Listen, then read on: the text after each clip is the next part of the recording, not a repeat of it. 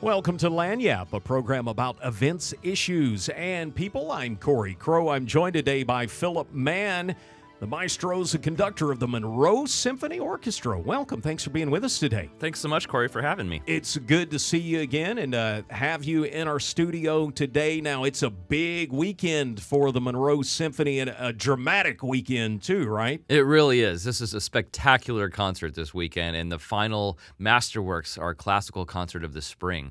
We still have another concert in April that's a Pops concert, but this is Stravinsky's Firebird, and truly one of the most spectacular works in the Western classical canon. It has, if you think about it, it was chosen for good reason when Disney looked at what to put on the Fantasia movies. Tell folks, maybe they don't know Stravinsky. Why is Stravinsky an important person? Stravinsky was... he had multiple personalities in a way when you think of his compositional persona. He was a Russian romantic, and that Stravinsky's Firebird being a good example of it, sounding a lot like Rimsky-Korsakov, or sounds of things like the great concert piece Scheherazade, kind of lushly romantic, spectacular color palette, pyrotechnic virtuosity in the demands of the orchestra.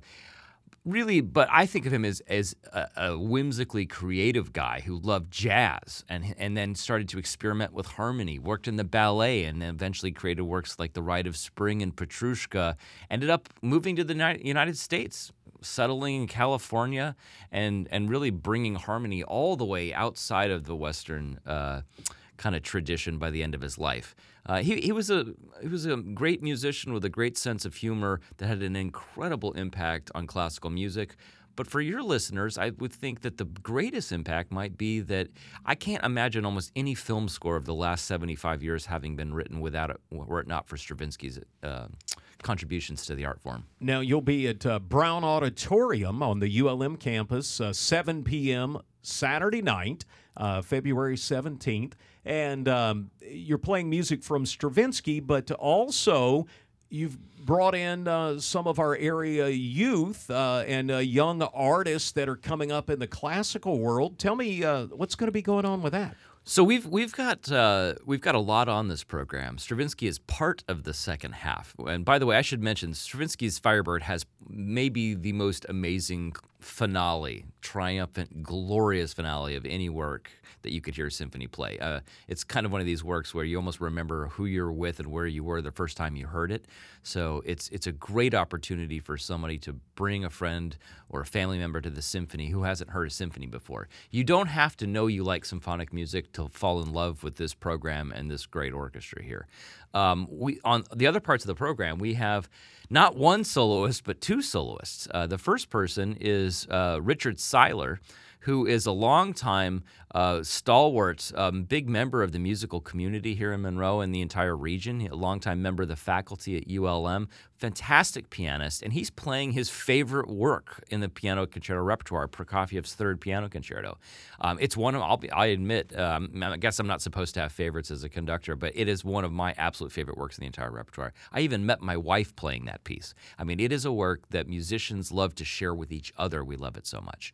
So very excited about Rick bringing a treasured piece to share it with our audiences. But lanyap, on top of that, I learned this word today. Right. It's a good word. It's a great word. We have a lanyap for our listeners. We've got a second soloist, and that's Samuel Garcia, who is the 2023 MSO Emerging Artist Competition winner. He's a native of Monroe. Well, actually, I think he was born in Crossett, Arkansas, but he lives here in Monroe. His dad works at St. Francis, and he's a very talented violinist. He's already receiving quite a bit of national attention and is going to appear on From the Top on NPR. And he's going to play a work of Mozart, the first movement of the Fifth Violin Concerto, the Turkish. And then I'll mention that we opened the show with a bit of a bang as well, and it's a piece called Ravish and Mayhem. That sounds fun. And it is fun. It's inspired by sounds of Leonard Bernstein and Stravinsky, and it's by young American composer Stephanie Berg. She's from Kansas City, and just one of the most creative, evocative writers I can think of right now. In her part-time, she's an illustrator for children's books. So you imagine her audience are people who have great imaginations.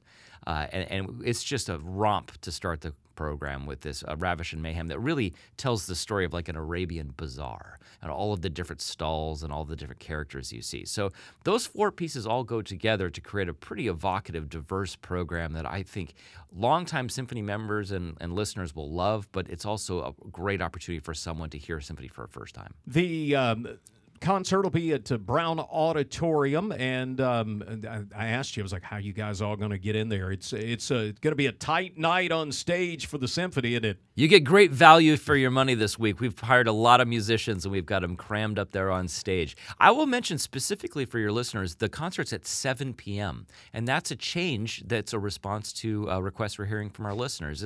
You'll see across the country, concerts are generally starting a little bit earlier, and we're finding the audiences are really responding positively to that. Let me ask you a little bit about what you're doing here coming up, because we're about midway through the season, and you usually wind up as we get close to those summer months. What's on tap next for the Monroe Symphony Orchestra? Well, we've got our April Pops concert. That's a celebration of John Williams. We've got a Star Wars Symphony. We've got Jurassic Park, E.T., Raiders of the Lost Ark, Jaws, a whole hit parade of iconic American film hits. I'll also say that one of the reasons why I'm here is the symphony's on a roll right now. We've got transformational, inspired leadership, and I think it's becoming a story that everyone here could be really proud of.